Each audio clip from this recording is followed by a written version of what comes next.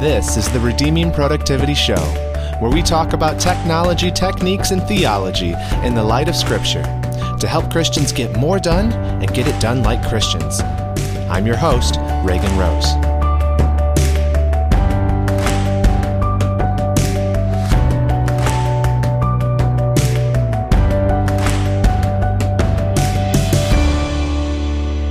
Hey, welcome to the third episode of the Redeeming Productivity Show. We've got a good one for you today. We're going to be talking about kind of the philosophy behind this program and why we need a distinctly Christian approach to productivity. I'm excited to get into it with you.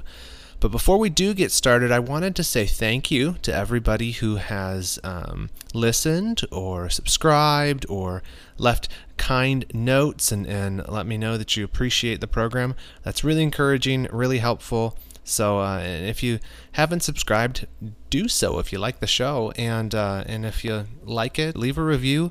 That's helpful, helps other people find out about it.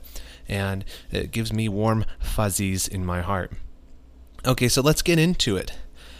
I realized I started this show with the first episode on seminary students in this hyper-specific area, and I gave you some background about what the program's about and how I got interested in productivity, but I feel like I didn't really tell you at all about kind of what I'm trying to accomplish in a broad sense with this program. And so I wanted to do that today. I wanted in this third episode for us to talk about why it is that we need a distinctly Christian approach to productivity. And by which I mean why we can't just take whatever secular productivity books there are out there and just be okay with whatever they're teaching. I'm trying to show why I'm even writing on productivity or doing a podcast on productivity or do any of this stuff. Because it's more than just taking secular productivity techniques and tips and tricks and trying to slap a Christian label on them. No, what I want to do and what I believe that believers need to do is do something much more radical in how we approach productivity or as I like to figure it, whole life stewardship, how we get more done for the Lord, for His glory, why we're doing it, what is the purpose of a Christian's life, how do we become more efficient and more disciplined in the tasks which our Master have put before us. This is the core of what I'm getting at when I talk about Christian productivity. And so I want today to explain to you the philosophy, or rather the theology behind why we need this distinctly Christian approach to productivity, and do that via showing kind of some of the problems with Christians simply taking whatever the world teaches on productivity and trying to adopt that and bring that in without doing the necessary work of reading that through a Christian worldview or an Orthodox theology. So let's talk about that. Why do Christians need a distinctly Christian approach to productivity? Aren't we just talking about practical tips and tricks for getting stuff done faster, Can't we just commandeer those from the business world and apply them to our lives? Is this simply just popular wisdom? We're just trying to put a Christian spin on it? No, it's so much more than that. But I understand it with so many excellent and helpful secular books out there on time management and productivity and deep work and all these different habits, all that. Is it really necessary to come on here and try to quote unquote Christianize productivity? We all need help, and we recognize that. We need help in organizing our schedules and becoming more disciplined and keeping up with our emails, planning our days, all of that. And there is a lot of guidance, and much of it is good. I'm not saying it's bad, but much of it is good. But there's guidance to be gleaned from books like 7 Habits for Highly Effective People, right? Or Getting Things Done, or The Power of Habit, or Deep Work, or I just read one called Atomic Habits. I mean, there's all these books out there. And you think, well, maybe a lot of these actual things on the surface, these tips, these tricks, these things that they suggest, maybe they work equally well in Silicon Valley as they do at Silver Valley Community Church. But what I want to show you today is that there are foundational aspects of the Christian's understanding of productivity which are not shared by the world. And if we are not careful with how we approach the subject of productivity, we want to inadvertently imbibe the teachings and the theology of the world, which are contra what the Bible teaches. Because, hear me out, every philosophy of productivity at bedrock contains a theology. Every book you read on it, there is a theology before it. There's an understanding of what man is like, of what our purpose is, of these themes that can only be answered and are answered for the Christian in the sufficient Word of God. Therefore, there is a genuine need for distinctly Christian productivity in Christ's church. But if you take the time to read any secular book on productivity, it is not long before you come up against some downright religious notions in them. It is without fail, honestly. Ever since I noticed this, I find it now in every book on productivity. I try to read them as they come out, any new ones. But it's not long in any of these books. I'll give you a bunch of examples here in a minute, where they're going to just flip the script. Oh man, I hate that expression. They're going to flip the switch and go from just practical stuff to super deep stuff about why mankind even exists and why you should be doing anything with your life.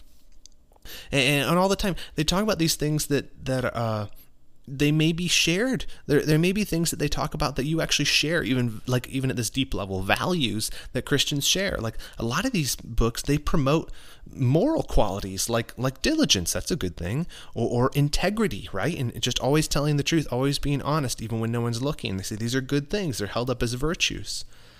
But many of the values are opposed to the Word of God. So whether it's, and this comes up everywhere, the pseudo-religious law of attraction, right? That if you just think about something enough, the universe, which is the secular person's way of depersonalizing God, the universe will make it happen for you and bring it to you. Think about money a bunch and you'll get rich. Or how they'll lionize things like vain ambition as a legitimate and appropriate motivator for life, where they just fully embrace it and they're like, you need to be at the top. You're a huge alpha male. Cool, dog. You're going to be the top guy at your company. You need to get rich. Like these things are good, noble reasons to pursue anything in life.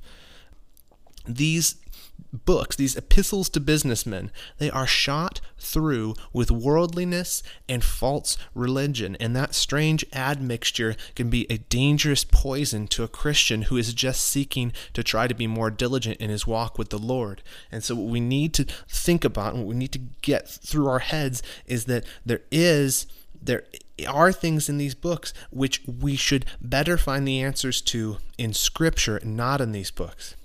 And there's at the same time good things in them that we can take, but we must first establish for ourselves a foundation which is built on the Scriptures, which are sufficient even for our productivity.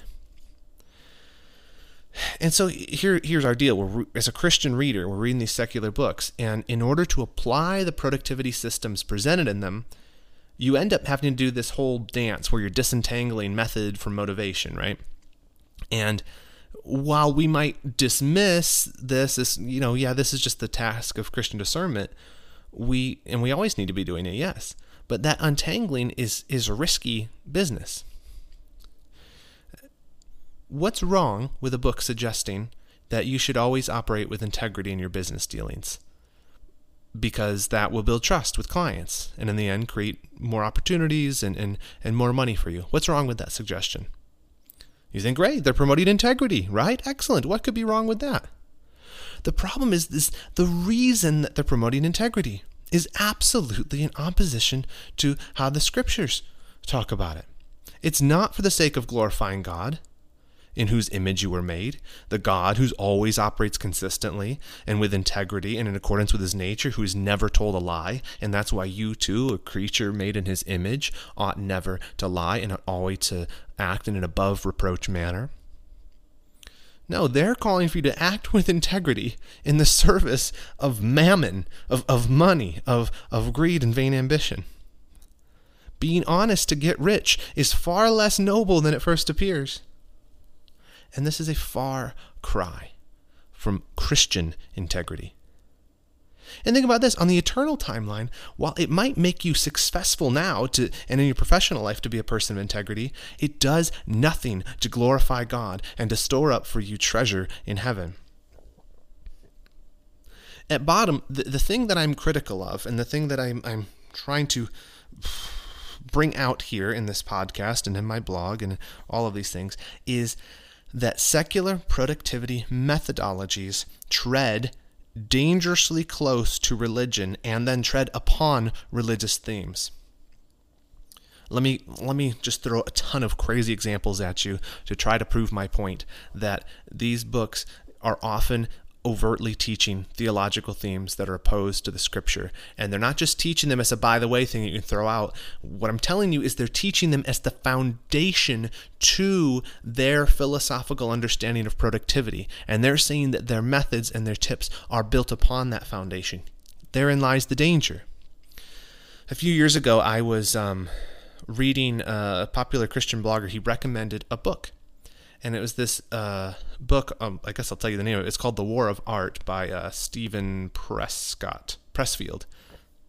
And he said, hey, this is a helpful book for people who are in a creative space, writers, artists, musicians who are trying to become more consistent in their output. And he acknowledged the secular book, and he even said, hey, I haven't finished it yet, but so far I'm really liking it. And I read it. And as with all books on productivity, the first half's pretty normal. I actually took a lot away from it, and I found it really helpful on these thoughts on how to be more consistent in how I approach writing or other creative endeavors, where you're not just kind of sitting around and waiting for the mood to strike, but you're acting like a professional. That's his big thing in the book. And you just get up and you do the work and you put in the hours day after day after day, and the creativity comes if you do that. And just be consistent. So yeah, that's great advice. And it was helpful, and it was inspiring in a lot of ways and helped me. But about halfway through, this is the danger zone. I wonder too if publishers, they just know, or maybe authors just know that most people that buy these popular level books, they're not actually finishing them. They get a few chapters in and then it goes in the nightside table. And so they're just like, hey, about halfway through, let's just throw something insane in there and just see if we ever hear about it, because no one's going to read this far. I don't know. It's a conspiracy theory. Also, the earth is flat. So the first half of the book is really normal and helpful. But halfway through, it gets weird, super weird. Here's a quote from a section in that book entitled Angels in the Abstract. This is a quote from Stephen Pressfield's book, The War of Art. The next few chapters are going to be about those invisible psychic forces that support and sustain us on our journey toward ourselves. I plan on using terms like muses and angels. Does that make you uncomfortable? If it does, you have my permission to think of angels in the abstract. Consider these forces as being impersonal as gravity. Maybe they are. It's not hard to believe, is it, that a force exists in every grain and seed to make it grow? Or that in every kitten or colt is an instinct that impels it to run and play and learn? End of quote. What? Invisible psychic forces? Journey towards ourselves? Angels? This is pantheistic crazy talk. It's religious notions, and it's pagan religion. And he's saying, hey, this is how you need to think about your creative work. This is a far cry from Christian productivity, and it's undeniably religious talk. And what I want to show you is this is not the exception. You think, well, that's crazy. Of course, he just picked some wild thing out of nowhere and wants to tell us that that's what they're all like. No, listen, I've read and listened to a lot of books and podcasts and blogs on productivity, and this kind of spiritual talk is not out of the ordinary. It is the norm. Many, many, many productivity gurus promote out-and-out Buddhism, spiritualism, self-deifying pep talks, atheistic humanism, which is also another religion, though they'd say it is not, and other overtly religious activities and philosophies as the necessary basis for their approach to productivity. Let me give you some other ones from other popular books. One of the most popular productivity books of all time is Stephen Covey's 7 Habits of Highly Effective People. He's kind of the godfather of the productivity movement in a lot of ways. And in his book, he frequently presents veiled Mormon doctrine right alongside his tips on how to be a more effective person. I'll link to it in the show notes. There's a guy who's done a bunch of research on this and shows from a previous book that Covey said and wrote in an earlier book that that's exactly his plan, is to try to promote Roman doctrine by including it in the Trojan horse of teaching people about how to be more effective in their lives. He said it, and he talks about it's crazy. I'll link to that for you. Tim Ferriss, maybe you've heard of his book, The 4-Hour Workweek, and he's done a bunch of other more recent ones, The Tribe of Mentors, I think he did a year or two ago. He's really popular in this book genre, and his podcast, The Tim Ferriss Show, is like one of the most popular podcasts on productivity. And I was listening to the show, it was maybe about a year ago or so, and this was supposed to be an episode on about being an expert in your craft.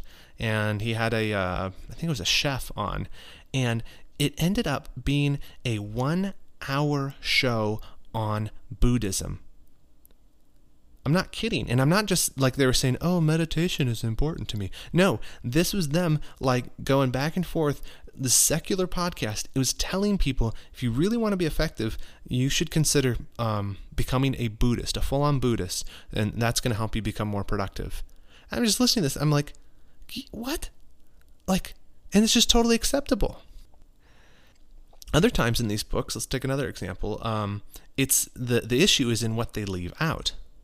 There's a popular book called The Power of Habit, which is a great example of this. The book purports to show how habits work. And so they can show you, if you can understand how a habit work, then you can hack the habit loop, as it were, and stop doing bad habits and instead replace them with good ones. And this book comes so close to explaining the put on, put off principle from Ephesians in the scriptures that you're just like, wait, is it going to become Christian? But nope. This book, claiming to be about power, has no Holy Spirit, has no sanctification, no cross of Christ, no new creation. The book boasting power is actually impotent in helping readers produce actual significant life change. Because from a Christian perspective, they've left out the most important element of life change, which is the power of Christ working in you, in your life, to transform you more and more to his image. So, it's not, you read this book, you say, I'm going to do all these habits, and then you read it and you inadvertently, this is why I'm critical of it, is because you read this and you think, this is how I change. But that's not how you change as a Christian. You don't change as a Christian by simply behaviorism. B.F. Skinner type things. No, you change. There are things in there, like I said, that there are scripture. You put off the old behavior, you put on the new self. But you do this in Christ's power, soaked in prayer. The Spirit is the one who works change in you. It's just so frustrating. Other secular books, man, I've got so many examples. Other ones, their theology comes out in how they present the ultimate goal of life. In The Compound Effect, the author quotes his mentor saying, quote, "Our life is a collection of experiences. Our goal should be, that's a should. Our goal should be to increase the frequency and intensity of good experiences," unquote. Okay, so what's he suggesting? He says the goal of our lives, and what he's going to explain you how to do in The Compound Effect, is to increase the frequency and intensity of good experiences. You say, well, that doesn't sound so bad. Get the most out of life. But is that really a noble goal? Is that a Christian goal?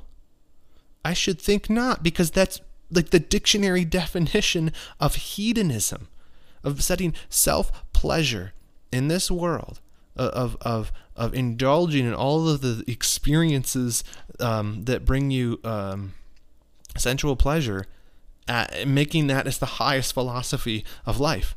It's hedonism, and that's what's taught as the purpose of life in this book. And you'll find countless others that they say, okay, and they just assume it. Like the goal of life is to be happy, and the way to be happy is to be more efficient and to get more done.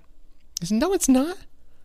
The goal of life, I mean, of course, our happiness consists in our eternal joy in knowing Christ. Yes, and in some sense, those two are joined together to glorify God. But though these don't look so different from the outside, and when you just breeze into these books, that's the real danger of it, is you don't catch this stuff. And subtly, you fill in your head with all of these things on productivity, and you're getting great advice in a lot of ways, but you're subtly filling your head with notions about what life is like, what mankind is like, what the purpose of our existence is, and what our ultimate goal is. We can't get that from these secular books, though. Our foundation, our understanding of all these things must come from Scripture. Our ultimate goal, as the Confession puts it, the chief end of man, of the Christian life, is to glorify God and enjoy Him forever. And that needs to be our basis for why we're productive. And our whole theology has to come from the Scriptures. You say, but the Bible doesn't talk about productivity. Au contraire. It does. The doctrine of the sufficiency of Scripture says that the Scriptures speak to all the things pertaining to life and godliness. And we get this from 2 Peter 1:3, which reads, His divine power has granted to us, its believers, all things that pertain to life and godliness, through the knowledge of Him who called us to His own glory and excellence. So it gives us all that we need for life and godliness. It gives us all that we need, the Scriptures do, so that we can live a Christian life. In 2 Timothy 3:16 through 17, it zeroes in on the source of that complete equipping as the Word of God. It says, all Scripture is breathed out by God and is profitable for teaching, for reproof, for correction, and for training in righteousness, that the man of God may be complete, equipped for every good work. The Scriptures give us what we need to be equipped for every good work. Do you think that perchance that includes equipping us with the necessary theology and understanding of how and why, the motivation for getting things done, for stewarding our lives well to God's glory? I think it does. And it kind of makes sense when you think about it like that. It makes sense that these secular productivity books get into these subjects, because when you're talking about productivity, you are talking about the purpose of life. You're talking about getting more things done. There's this ambition in there, and then there's all these questions that are raised by that. Well, if I'm trying to get more done with my life, I have to answer the questions that come up from that. Why do I want to get more done? What's the goal of all of this? What is the purpose of life that goal fits under? What is it that drives me? What are the motivations behind it?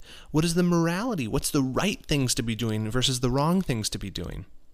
And you can't deal with topics so basic to the human soul like motivation, morality, and ultimate purpose without ultimately touching upon religious themes which the Scriptures speak to sufficiently. And that is why we have to begin there in building our foundation.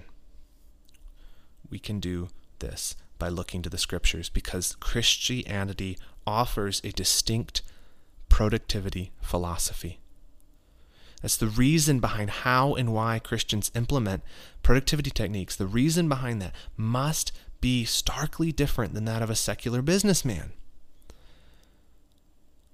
If we can get these right, and we can by going to the Scriptures, then we can better ensure that whatever methods we actually follow, whatever individual tips and tricks and ditties and 10 ways to do whatever, all of those, we can ensure that they actually follow to track whatever ways we try to track our task lists or our calendars, that all of them are not resting on a faulty philosophical foundation, but upon the sure foundation of the Word of God.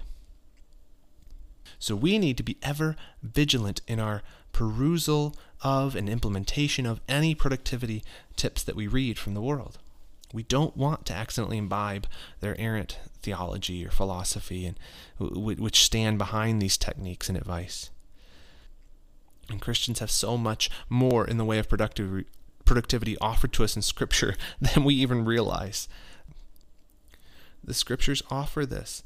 They show to us so much about productivity. And I'll get into this in so many of the coming podcasts, and if you want to go through the blog articles, I have tons and tons of things that I've written on what the Scriptures teach about productivity.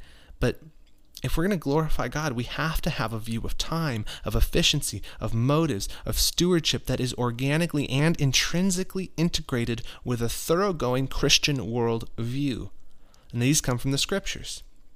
You find this all over. I mean, think about this. You say, well, the Bible doesn't speak to productivity. Yes, it does. Yes, it does. Over and over again. Take the parable of the talents. There's so much to be gleaned from that about stewardship from Matthew 25 and the parallel in Luke 19. So much to be learned there about stewardship of our life, that God expects a return on those things he's entrusted to us. There's a reason you're here on earth. There's work to be done for the master. And he, when he returns, expects to see you have utilized your life in a way to serve him, and he will reward you for that. Or in Colossians 3:23, the mandate for us to work heartily as under the Lord. That we're always, whether we're being watched or not, or whatever it is, we're not just doing it to please men, we're doing it to please God. Or in Ephesians 5:15-17, which talk about walking in wisdom and not wasting time. There's so much about time management. The theology of that comes from the Scriptures. Or Titus 2:12, that we need to live with self-control, right? The discipline is a huge part of our lives as Christians. Or take the entire book of Proverbs. It talks about wisdom, how the art of living, how to actually live in this world with wisdom. There's so much in the Bible about productivity. And these all point not just to the possibility of, but the necessity of a truly Christian productivity. And let me pause here to say this. When I'm talking about Christian productivity, I am not talking about, as other authors who purport to be Christians and may be, where they say, hey, take these methods which are found in the Bible and try to apply them to your life because they're timeless principles and they're going to work for anybody. The approach to Christian productivity that I'm talking about only works and is only useful for Christians. Okay? Because I'm not reaching into the Scriptures. I don't think that's useful in an ultimate sense, in a salvific sense, in an eternal sense, to try to grasp some surface level principles from the Scriptures and say, if you apply these timeless principles will make you more profits in your business, or make you get a promotion at your work, or make you a better wife or a better husband. These things are for Christians. And what I mean by that is people who have repented of their sin and put their faith in Jesus Christ as their means of salvation, that they have trusted in him by faith, trusting in his perfect obedience, the life that the perfect God-man lived, and trusting that his perfect death on the cross was the flawless substitute for us, so that in him we might be forgiven by God the Father and justified as he looks upon Christ and sees the perfect offering and the perfect obedience, and he counts that to us. By faith he credits it to us as righteousness. That's the foundation for Christian productivity, is you have to be a Christian, you have to know Christ. And from there, you find your heart being changed. You find that within you, you have the God's Holy Spirit, who he gives to all believers. We find in Romans 8:9. And the Spirit helps you to change. And you begin over time. You are sanctified day by day. That is, more and more becoming holy, more and more becoming like Christ. And this is not without effort. This process of sanctification is the work of God, but he accomplishes this work through means. And the means oftentimes can be our diligent effort and attempts to be in the Word daily, right? To be with him in prayer, to take full advantage of the means of grace, like the fellowship of other believers or hearing the preached word.